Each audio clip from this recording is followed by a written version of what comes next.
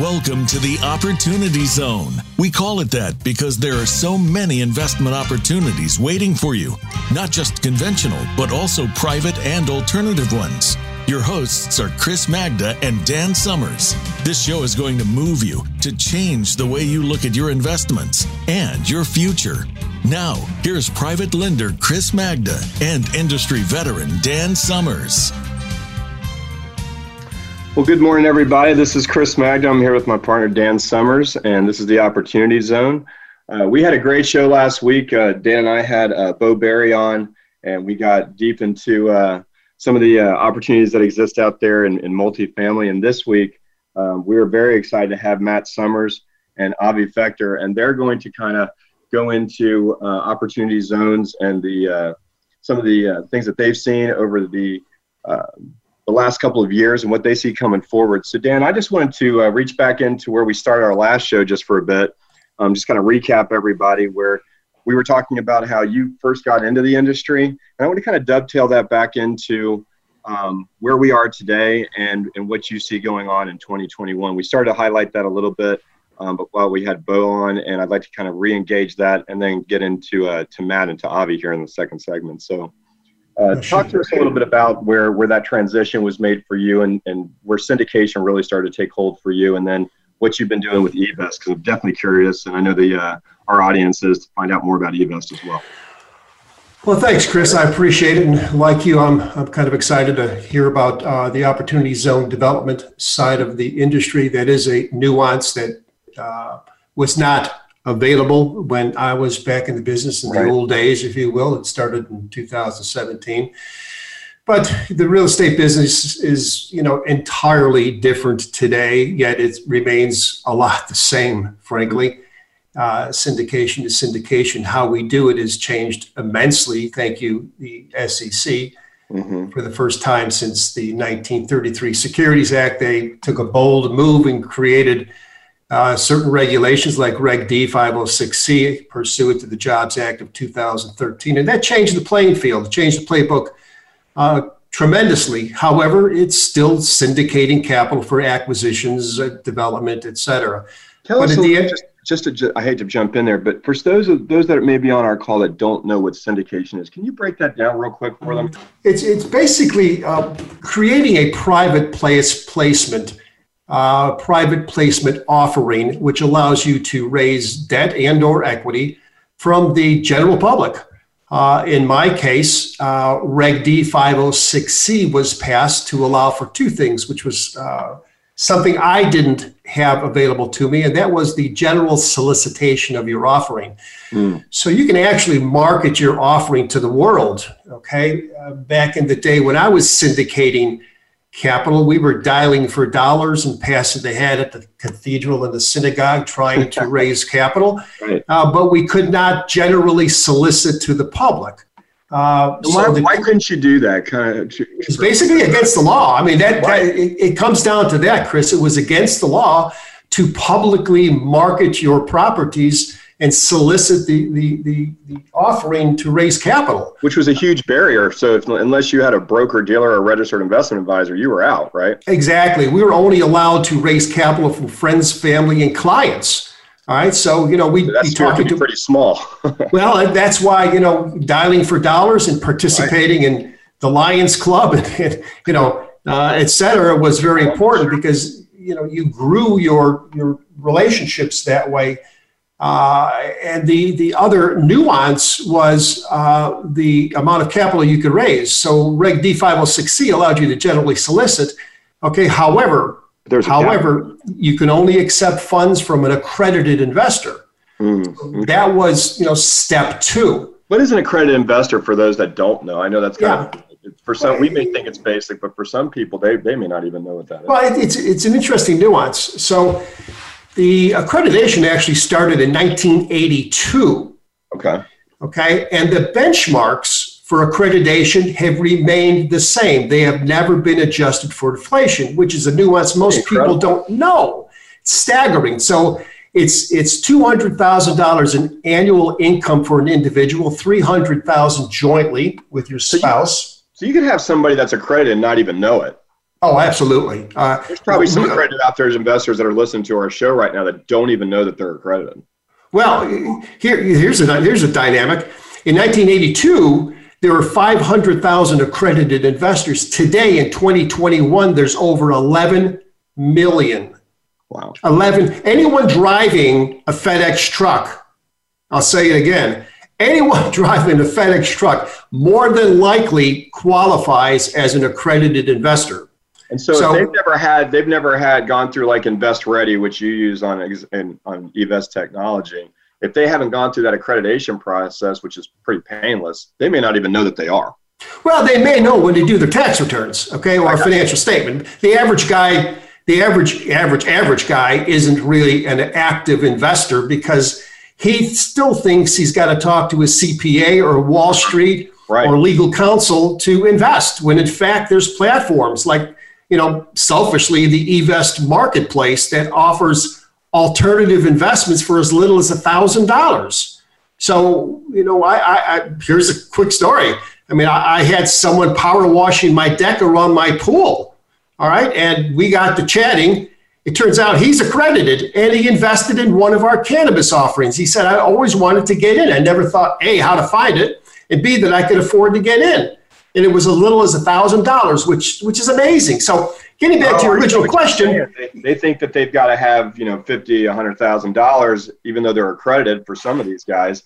And the amount, just because they're accredited, doesn't mean that they've got to invest a bottom floor of $25,000 or more. They could invest something as small as $1,000, even though they're accredited. They may not know that. Well, you can even take that a step further, okay? And you can look at companies like Robinhood, okay? Read the headlines last week. Robinhood, investors, non-accredited investors can now invest, okay, through a new regulation that the SEC passed, which is Reg CF, as in crowdfunding, okay? And that benchmark is being moved as we speak. So normally it's up to $1 million per offering. It's being moved. It was to have been moved last month, but the Biden administration put off all changes to the SEC rules until perhaps March. It's being moved to $5 million.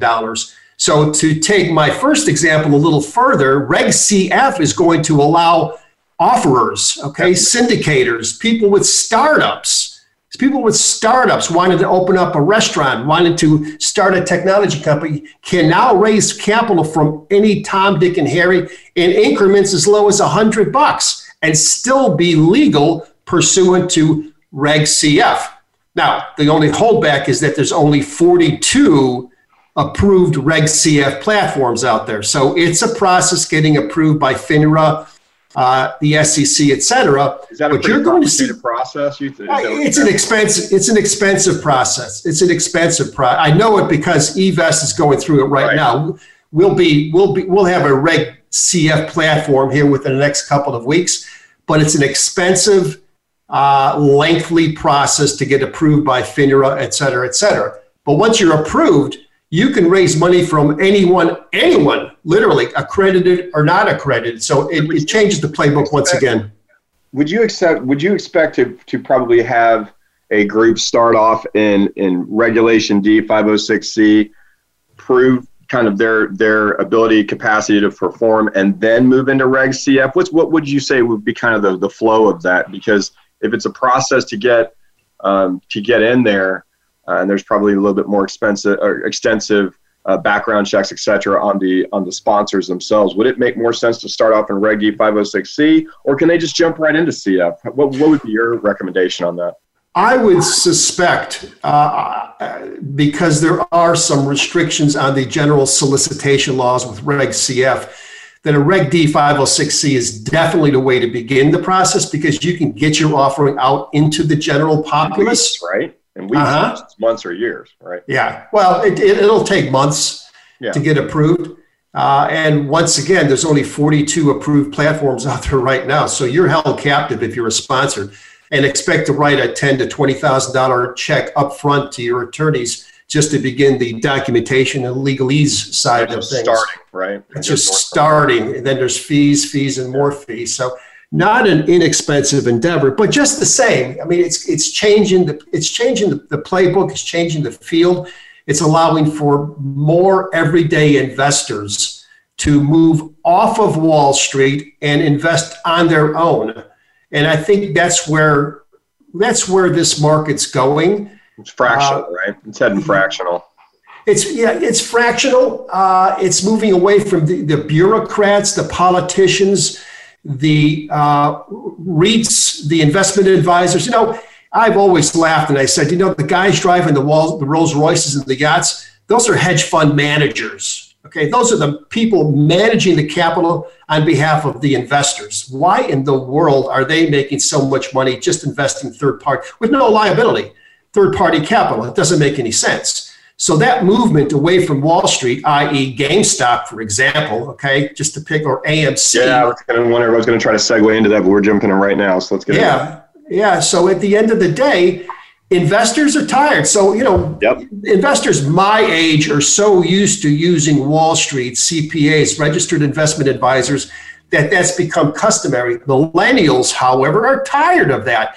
And then introduce technology, which allows for instant gratification, which everyone wants. You've got Reddit, so that gives you massive information at your fingertips to make decisions, okay?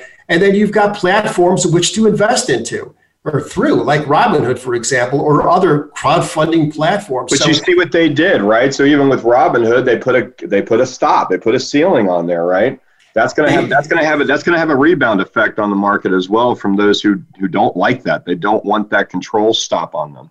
Well, we're going to have to see how that plays out. Okay, right. So there's already some investigation in terms of the capacity to put a stop on that, et cetera. So it'll be interesting to see how this plays out, but it's still indicative of where the marketplace is going. It is.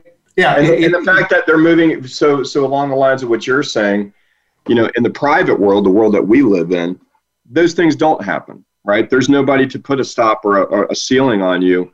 The only ceiling is the offering itself and your ability to get the word out of them. Exactly. That's why private placements are so popular.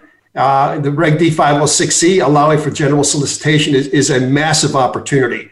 And you can see that part of the industry has actually exploded because prior to 2013, you had no advantages in terms of going to market with your offering.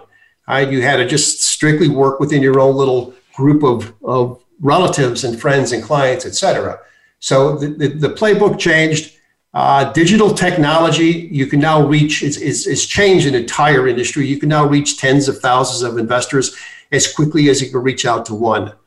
In addition to things such as dividend distributions, immediately distributions of profit and loss statements, communication, dissemination of offerings, it's instantaneous. And that gets back to my original comment. Everyone wants instantaneous gratification. That's the world we live in. And now it's reality with technology. Well, that's going to lead us up here to our break just a moment because we're going to have a shameless profit timeout. But I wanted to just real briefly, we're going to have in the next segment coming up, we're going to have Matt Summers and Avi Fechter. They're in the opportunity zone space. We're super excited about having them on and learning more about their take. It's one thing to pioneer and to endeavor. It's another thing to be successful at it, and they've been heavily successful at it. So we're looking forward to having them on the other side of the break, and we'll be back with you shortly. Tune in to The Soul of Enterprise, Business in the Knowledge Economy, with co-hosts Ron Baker and Ed Kless. Ron and Ed will show you how to recognize that wealth is created by intellectual capital. It's all in the possibilities that we can create and that are created for us.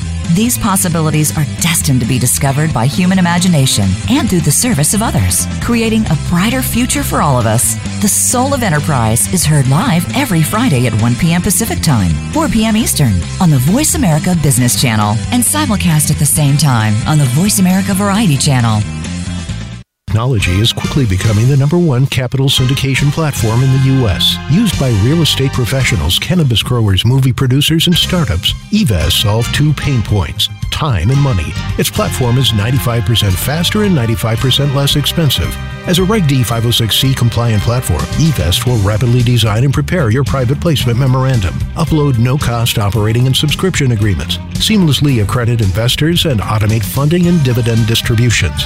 That's why eVest is #1. Tax laws are constantly changing. How can you keep up?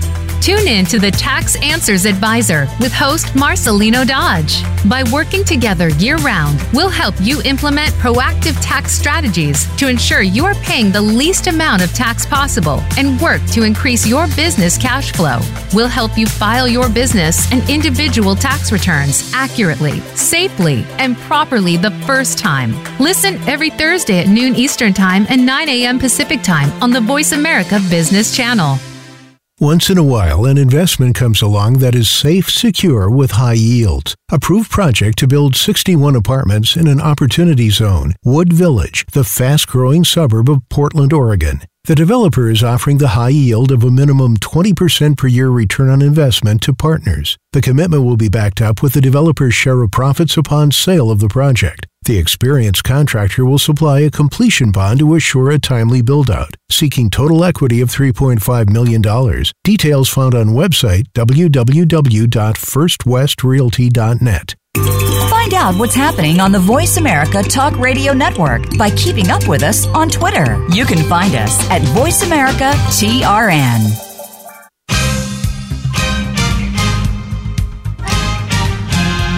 You're listening to the Opportunity Zone. You're invited to send us your questions and comments, and we can respond on a future show. The email address is dsummers@evesttech.com. That's dsummers@evesttech.com. Now, back to the Opportunity Zone. And welcome back to the Opportunity Zone. This is Chris Magda, private lender, with my partner here, Dan Summers, industry leader and veteran. And we've got an exciting show left here with you guys here in this hour. And we're going to have Matt Summers and also Avi Fechter on with us. And we're looking forward to some color and some contrast with them. In our last segment, Dan and I were discussing syndication, and we're going to kind of bring that over into this part. Dan, I just wanted to thank you for some of that highlight that we got into in the last segment, because I'm already starting to get some calls back in here with some really good kudos about that. So that's exciting. Take us a little bit back into the syndication and kind of give us an introduction, if you will, into Matt and to Avi. Sure. So at the end of the day, we're in for some really exciting times in the very near future because of the deregulation of the syndication process. And it's really opened the floodgates. And it's going to allow accredited and non-accredited investors and all types of nuances in terms of capital structure, deal structure, et cetera. And coincidentally, we happen to have a couple of Opportunity Zone partners, developers. Their company's EquityPlus out of Mississippi. Matt Summers and Avi Fechter. They've grown from a twinkle in the eye to a couple of the most successful Opportunity Zone developers. Avi's the expert in terms of low-income taxation and historic tax credits, new markets tax credits, et cetera. Matt's the general contractor. Matt's got an interesting background. He's a retired Green Beret, migrated from Ohio, Chicago, Ohio, landed up in Mississippi. Along the way, he stopped for 5 years at the Special Forces Green Berets. And I'd be curious, Matt, how do you make the transition from being a Special Forces operator to being a real estate developer in Jackson, Mississippi, of all places? And by the way, thank you for joining. Yeah, thanks for having us. It's basically the same thing. No, I'm just joking. The transition was great. When I came out of the service, I was in the service for about 7 years. And during those 7 years, we were hot and heavy in Operation Enduring Freedom and Iraqi Freedom. And I was overseas a lot. And when you're overseas a lot doing that type of work, you start to think differently. You start to speak differently. You start to, portray the traits of a warrior. And that's not great for everyday civilian life. So I thought, I'd take a beat and go to grad school, kind of cool off and resharpen my real estate skills. And that's what I did. So I went to Clemson for a couple of years, participated in their Master's of Real Estate Development program, and ended up being a great stop. I was surrounded by people who really appreciated the fact I was in the service. They were very supportive of the transition. Mm-hmm. And the transition was very easy for me. I found work immediately in Jackson, Mississippi, working for a family office, doing really exciting development work. And I worked for that company for 10 years. And then 2 years ago, I left and hung my own shingle with Avi, and we've been off to the races ever since. How about you, Avi? You've got an interesting background from the analytical side. How'd you get together with Matt? Pure dumb luck. We met each other through a project. He came to us to help get new markets financing on, and he was still working for the family office. And that was over a decade ago, and for some reason he likes my bad jokes. So here we are now. That's an important quality. So opportunity zones, it seems to be, your specialties, and it's a very bastardized word, if you will. Everyone seems to know, have heard of, wants to be in the opportunity zone. I know here at eVest, we get calls weekly from opportunity zone developer wannabes, and you guys have been there and done it at a very high level. I guess first, can you guys dispel the mystery surrounding, opportunity zones and opportunity zone development? And is it good? Is it good? Is it good for the environment? Is it good for the industry, and so on? I'll take the first crack. Simple way to think about it is, at first, there are way more opportunity zone developers and projects in opportunity zones than there are opportunity zone investors. If you're an opportunity zone investor, you're the hot girl at the dance, because there's just not that many out there. And the reason for that is it's a capital gains play. To be an opportunity zone investor, what you're doing is delaying and reducing capital gains taxes that you have already become liable for by profits in something else. So if you invest in an opportunity zone deal, you don't pay them for 7 years, and there's a 15% reduction in what you do pay. And then when you exit that investment after 10 years, you won't pay any taxes on any gains you made within that project. That's it. That's the whole ballgame. And almost anything is an eligible project if it happens to be in the right census tract. And there are websites you can use to look up whether or not your project's in the right census tract. The reason why there's just not a ton of opportunity zone investors out there is, A, you got to have the capital gains, and B, it's only a 200 to 300 basis point improvement to the IRR you would have had in the deal anyways. So it does not. Can you break that down real quick for them, Matt, on the IRR, for those that are new to the show that may not know what IRR is? I know that we do, but can you break that down so they understand what that means from an internal, rate of return? Yeah, sir. That's the most common metric for measuring the success or failure of your real estate investment. And like Avi said, 200 to 300 basis points, that's good, but it's not great. And here's the dynamic with opportunity zones is this program was created to incentivize investment in communities where there's not organic investment happening, right? And so you have to ask yourself, why is there not organic investment happening in these communities? And typically it's because they're rural or economically depressed. And in rural and economically depressed communities, there's not high rents that justify new development. And so when projects are looking at beginning in an opportunity zone area, they still have to pencil out. And what's happening is developers or projects or investors really are looking at the economics of these projects, and they're just not great projects down to before tax cash flow.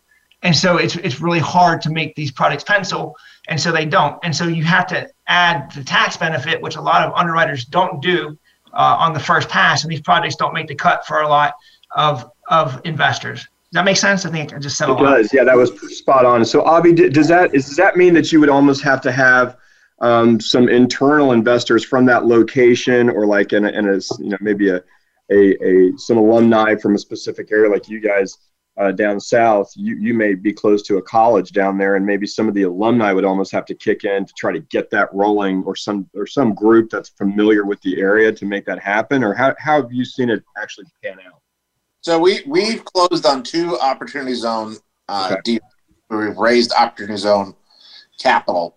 In one case, it was internal, as you said, internally sourced, a family office that was already kind of involved in the deal anyways, had capital gains they did need to offset. And so we just sourced it internally with them. The second we've done was we did get an institutional investor, but they were doing it as much to get Community Reinvestment Act credit because they were a joint venture between a fund and a bank, as they were doing it for. It would have happened anyway, is what you're saying, with or without an OZ. That is kind of back to the point I was making. It does not make bad deals good. It makes deals a little bit better or good deals great. So all this begs the question, okay, why? This is a tough business, the opportunity with a lot of hurdles, certainly legal hurdles, census hurdles, et cetera. Why go through that? Why get into the opportunity zone ball game as a developer? Well, so that's actually been a good example of that. The project we're doing in Pembroke, North Carolina, I can honestly say would not have happened without the OZ program. Okay. Despite all of its pitfalls. We Matt and I have, along with our companies, the 14 acres directly across the street from UNC Pembroke's campus. And UNC Pembroke a couple of years ago was designated a Promise Program campus, one of 3 in the UNC system. So if you're a Promise Program campus, you pay $500 a month in-state tuition per semester. It's a bargain. You pay $2,500 a month even out of state. Still a bargain. $2,500, a semester. $2,500 a semester for a UNC degree, as Matt said. That's incredible. Deal of the century. Yep. So UNC Pembroke started seeing explosive, not surprising, enrollment growth. Mm-hmm. And the school system would say to anyone who asked, we have enough faculty, no problem there.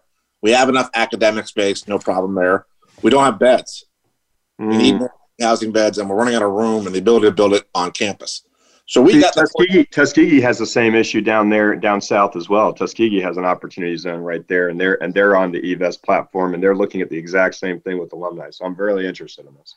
So we got the 14 acres across the street. We got site plan approval to build over 400 beds, and all quote unquote we needed to start phase 1 was about $4 million of true equity. Right? We got a loan from self-help for most of the financing.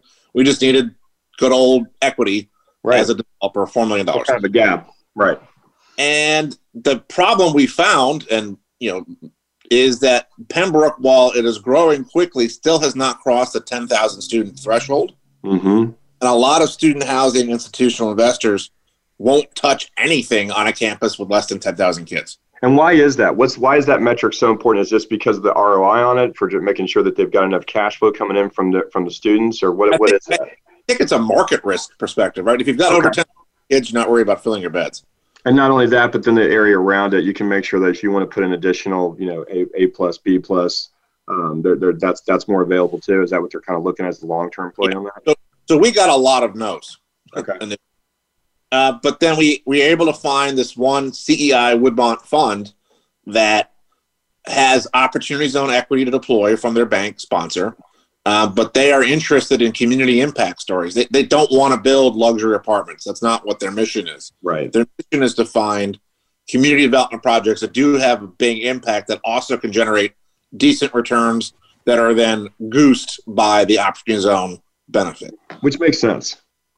And so they came to the table, and we've closed on financing for phase 1. It's 3/4 of the way done with construction. Matt's doing a great job, ahead of schedule and under budget.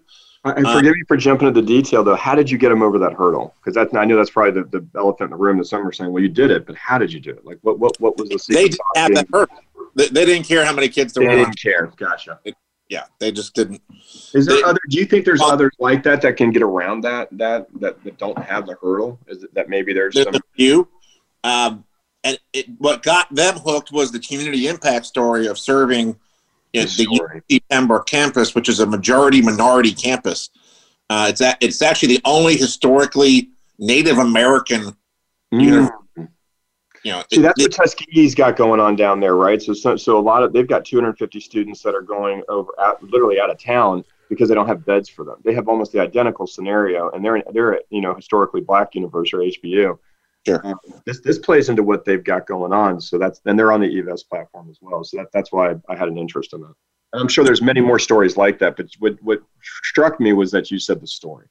That's where you got them. Free advertising plug because we're on and I have to. We are raising financing for phase 2 at UNC Pembroke. Phase 1's 190 beds. Phase 2 will finish it out with 300 beds. So we are back on the street trying to raise roughly $5 million of equity for phase 2. So on that note, Avi, tell us a little bit about that. You're on the street raising $5 million. How long is the deal? It sounds like, these are not overnight deals. These are lengthy deals. What's the capital stack? What's the ROIs, RR, expected holding period, et cetera? Tell us a little bit of those economic dynamics. So for the opportunity zone investor to get the full benefit of doing it, you got to stay in 10 years. Because if you stay in 10 years, when you exit, you don't pay any capital gains on any profits you made. So most OZ investors do look at that 10-year horizon because, hey, if you hit a home run on a project, you don't want to pay taxes on it, right? So that is the time horizon most OZ investors are looking at. Most OZ investors will not settle for less than a 12 to 13% projected return on their investment. Some shoot for more. And just that's a fund by fund decision. But once again, that's not cheap money. So is there an internal rate of return? Yeah. Well, at the end of the day, obviously an IRR is indexed to time value of capital. And obviously the shorter, the higher the IRR. So in reality, if you're holding that capital out there for 10 plus years and getting a 12% internal rate of return, it's not a bad place for a family office to park some long-term money. Kind of makes sense, but I think for the everyday investor, they've got so many other alternative investments for 50, 100 grand that's going to pop in 18, 22, 23% internal rate of return. I get that. So it sounds like these are long-term deals, thin deals. I suspect from the ownership capacity, the general contractor capacity, this has got to be fee driven, obviously, as the general contractor, et cetera. So from the sponsor's perspective, tell me how you guys are structuring your returns, et cetera. This is not a fee driven deal, actually. Oh, okay. We really believe in the fundamentals of this deal. We think that given the location, next to the school, this is going to sell at a really low cap rate. And so this is a long-term play for us. The cash flows are strong, and we think in 10 years we're really going to have something to sell. What's the exit play? I mean, who would be a buyer for this at the end of the day? The tax advantages have been burnt off, I should say. So is this strictly a cash-on-cash play at the end of 10 years for an investor to buy this? Yes. Yeah. So it's or honestly, I mean, our philosophy, we're probably just as likely to refinance and not sell, but same thing. Sure. Yeah, sure. Right, because you're fully vested and you're bought into it. So this is one of those deals we want our kids to have forever and ever. Sure. That's great. So is this something you guys are going to continue to specialize in? It sounds like you've got it down to a science because there's just so many moving parts here. Once you get it, you get it. And the barriers of entry sound like they're massive. A, to find the deals, but B, A, to understand it, B, to find the deals, and C, to put the whole package together. It sounds like it's a tumultuous process at best. Is this something you guys are going to continue doing as developers? Well, we certainly won't run from them. I don't know that we're actually on offense hunting down opportunity zone projects specifically, but if we're in an opportunity zone, I think that we'll probably at least give them a hard look. And you brought up a good point earlier, the 10-year horizon. 10 years is a long-term investment horizon, and that really narrows the field of potential investors out there. Right. And so that scares a lot of people off immediately, and that makes it even that much tougher to do a deal in an O-zone. So again, we're not scared of them. If we see one and the market fundamentals are there, we'll certainly take a run at it, but we're not out there on offense looking for them. Makes sense. Well, what's in the future for EquityPlus? What kind of deals are you looking at? What are you seeing out there, I guess, is a better question. Well, we specialize in the weird stuff. So to your point, we like the high barriers to entry. Our day-to-day is in low-income housing, affordable housing, workforce housing. We use tax credit programs like low-income housing tax credits, historic tax credits. We've got Avi, site control of 8 projects right now. We've got a few under construction. We're kicking one off in July, and it's all affordable workforce, low-income housing tax credit projects, and sometimes we couple that with programs like HUD Section 8 or HAP, et cetera. So let's get into that, guys. That's a great stopping point because I want to get into HUD Section 8 here when we get out on the other side of the break. Just another quick timeout, and we'll be right back. Get the news on our shows and other happenings by following us on Twitter. Find us at Voice America TRN or twitter.com/Voice America TRN. eVest technology is quickly becoming the #1 capital syndication platform in the U.S. Used by real estate professionals, cannabis growers, movie producers, and startups, eVest solves 2 pain points: time and money. Its platform is 95% faster and 95% less expensive. As a Reg D 506C compliant platform, eVest will rapidly design and prepare your private placement memorandum, upload no-cost operating and subscription agreements, seamlessly accredit investors, and automate funding and dividend distributions. That's why eVest is #1.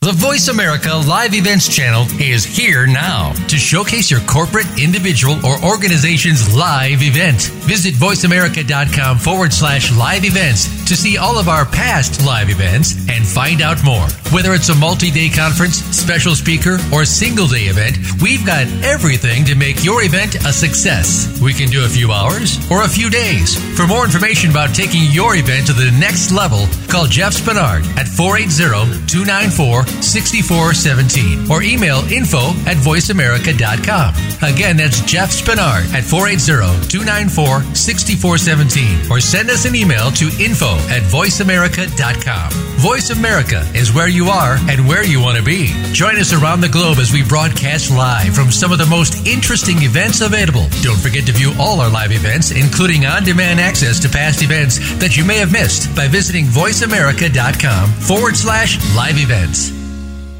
Once in a while, an investment comes along that is safe, secure, with high yields. Approved project to build 61 apartments in an opportunity zone, Wood Village, the fast-growing suburb of Portland, Oregon. The developer is offering the high yield of a minimum 20% per year return on investment to partners. The commitment will be backed up with the developer's share of profits upon sale of the project. The experienced contractor will supply a completion bond to assure a timely build-out, seeking total equity of $3.5 million.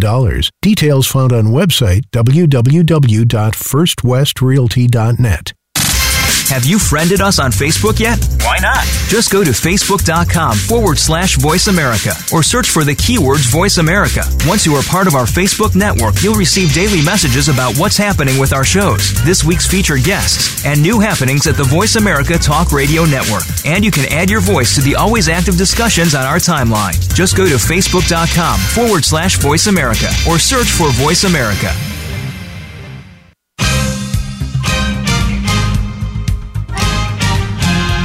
You're listening to the Opportunity Zone. You're invited to send us your questions and comments, and we can respond on a future show.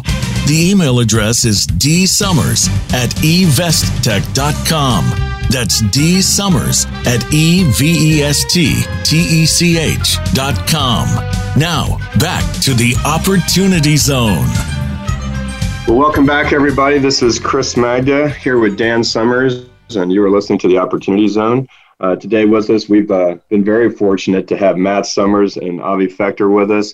And we've been, for those of you that are just coming on, we've been going back over into opportunity zones and kind of what some of the pitfalls and some of the long-range term investment strategies that can be made within side of the opportunity zones, and then where we can take advantage of syndication from there. So during this segment, what we wanted to do is kind of dive into Section 8. We get that question as hard money lenders all the time, and I know Dan and I get that in syndication. So, Matt, Avi, if you guys would just jump in, and Avi, you said you had a story about Section 8, so I'm really interested to hear about that. So take it. Well, there's two Section 8 program, and there's the project base, which means the subsidy from the federal government goes to the building, and so whoever moves that building, if they're income eligible, and income eligible is under depending on the program, 50% of area median income or 30% of area median income.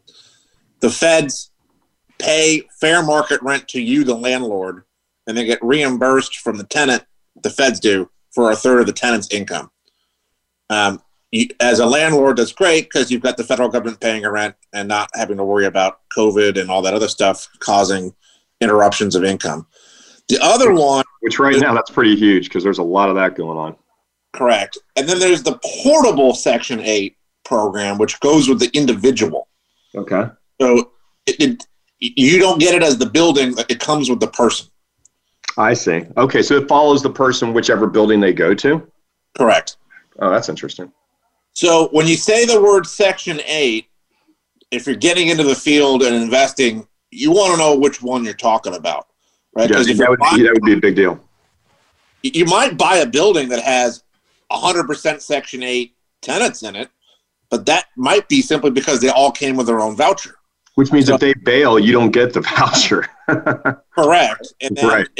Especially if fair market rent for that particular general area is higher than what you might be able to rent that unit to an individual off the street, things can get interesting, especially if you try and borrow against that income. And that's the funny story. When we were first doing lending to these programs, we'd be working with sponsors, and they'd show up with a rent roll, show us the NOI, and do a calc on how much debt the building could support. And let's just say the building could support a $10 million loan based on the rent roll. And then we do our own analysis and come back and go, well, yeah, but no bank's going to give you more than 8. And of course, every developer wants to leverage themselves, leverage as much as they can.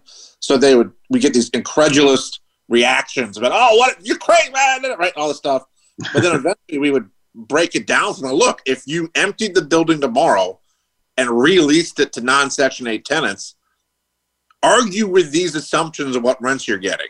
And of course they couldn't because we were being accurate. Right, because they had no backstop. Yeah. So that is the tricky part of looking at Section 8 buildings. Having said that, if you can buy a project-based building and you have any idea what you're doing, double-digit returns over a 7 to 10 year period isn't nuts. Because, as you said, especially in COVID, it's like buying a T-bill, except a better interest rate. Right. Yeah, I had some of my hard money clients that were wanting to syndicate, and that's exactly what they did. They got a 62 unit building in Cleveland, and they were able to get financing on that. But so tell us a little bit more about Section 8 and what are some opportunities that you see out there in it right now in the field? So one of the nuances with Section 8 is that you've got to have a really good property management company that understands compliance. If you fall out of compliance, your rents are subject to recapture by the Housing Authority or HUD. And so it's not intended to be run by a mom and pop shop who have no experience in running Section 8. So that's something you certainly want to be aware of. It's not what you're saying is it's not an entry point. That needs to be something after you've had some success in the past, you've built a little bit of portfolio and you're making a transition now into that market space. It's not for somebody that's just getting started. Well, you certainly can if you have a property management company that understands how to run it. So then maybe if you put a syndication group together, you could come back in with a PMG, a property management group, and put them into that space, and maybe that's where you're able to qualify it because of their background, their track record. That's 100% correct. Okay. Tell us a little bit about that compliance. You piqued my interest there. So how difficult is it to stay within compliance, and what are some of the idiosyncrasies you need to meet? So really, income verification is a big part of it. You got to make sure that your tenants are not making too much money to qualify for the program. Depending on who you're working with, the Housing Authority or HUD directly, you have to work with and through their systems. HUD has their internal system called TRACS, and the reporting needs to be done in a certain way at a certain periodic interval. And not knowing this going into it could cause you to not receive rent. It could cause you to forfeit rent or to ultimately have to pay back rent that you've collected. Do you see a potential a little bit of a stopping point with now them talking about raising minimum wage up to $15. Do you think that'll have an impact on the market for you guys in that space anyway? It won't. This is Avi. It won't. Because $15 minimum wage is still, in many urban jurisdictions, you're still at less than 50% of AMI. You're still even less than 30% of area median income. I figured that's where you were going, but I know I was going to get that question, so I figured I'd air it out. So would it have an impact in Kansas? Maybe. Does it have an impact in New Jersey, New York, right, Maryland, Virginia? No. Where do you see, speaking of location, because it's obviously the most important KPI in real estate, where would you say would be the next locations to go out there? Not kind of giving away the farm, but what do you think are some of the locations that would be good areas to take a look at Section 8? It doesn't matter. I mean, it's as long as it's project-based Section 8. Once again, being very particular. Wide open. Yep. As long as the feds are guaranteeing your rent, as long as you stay in compliance, doesn't really matter. At that point, it's more a function of property management. Where can you easily keep your arms around the building versus where is the building, right? Just depends on where your, as a developer or sponsor, footprint happens to be and where you can get easy access to. So, for example, for us, we wouldn't really look at Section 8 properties in Colorado, too far from where all of our bases of operations are to be a hands-on owner. Get the arm that far. Yeah. Versus if we lived in Phoenix, we'd be looking in Arizona, right? It's more of a where can you keep your arms around it, not where is it. Great. So historically, when I grew my company, we always figured out a little nuance in which to chase. And one of the little nuances we chased was properties in college towns, for example. And we felt that there was opportunity there, but not a lot of people, chasing the bait, if you would. Do you see that in Section 8 opportunities, perhaps in secondary, tertiary markets, that it's not a feeding frenzy like we're seeing in multifamily across the United States? I mean, is there a niche there to be found in little secondary, tertiary markets with Section 8? There's certainly a feeding frenzy even within the Section 8 world. If you've got a 200-unit or larger property, it doesn't matter where it is, the institutional money and the big developers are going to chase it. I think where there's more of an you got more of an opening for smaller buildings. Not necessarily, it doesn't even matter where they are, just smaller, because the big boys just aren't going to waste their time. Yeah, it's the same answer we got from Bo Berry last week, I should say. He's one of the largest multifamily brokers in the United States. And his feeling was identical. Anything above, 150, 200 units, it's a feeding frenzy from all the institutional capital, larger houses. Get down around 50, 60 units, there's some opportunity to be found. But at the end of the day, there's just too much money chasing too few deals. What kind of cap rates are you guys seeing out there in terms of buying existing properties, even Section 8? What kind of caps are you seeing? 6% is what we tend to see for the Section 8 stuff. Does that work for you? It can. It depends on your cost of capital, I suspect. So what about debt? What kind of debt are you seeing out there? What kind of rates and length of term, et cetera?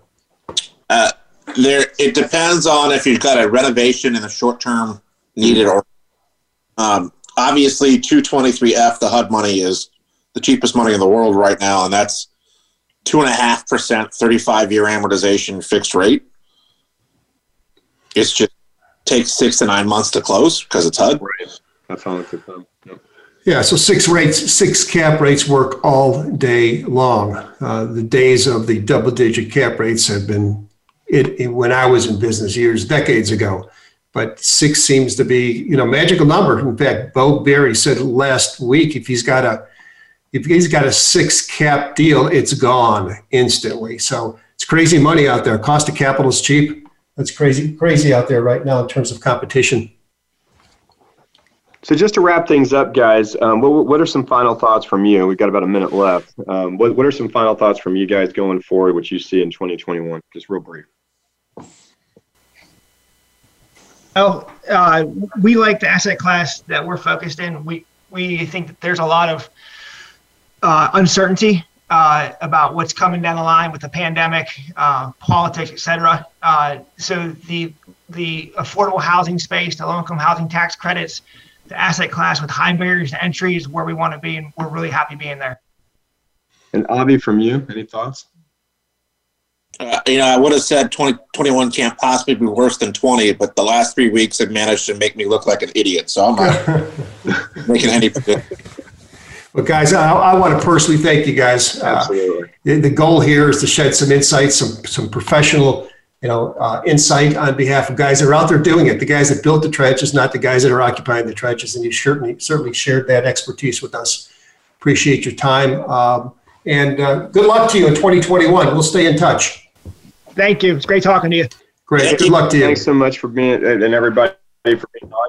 Yep. And let's get back together next week. We're looking forward to, again, another exciting show here at the Opportunity Zone.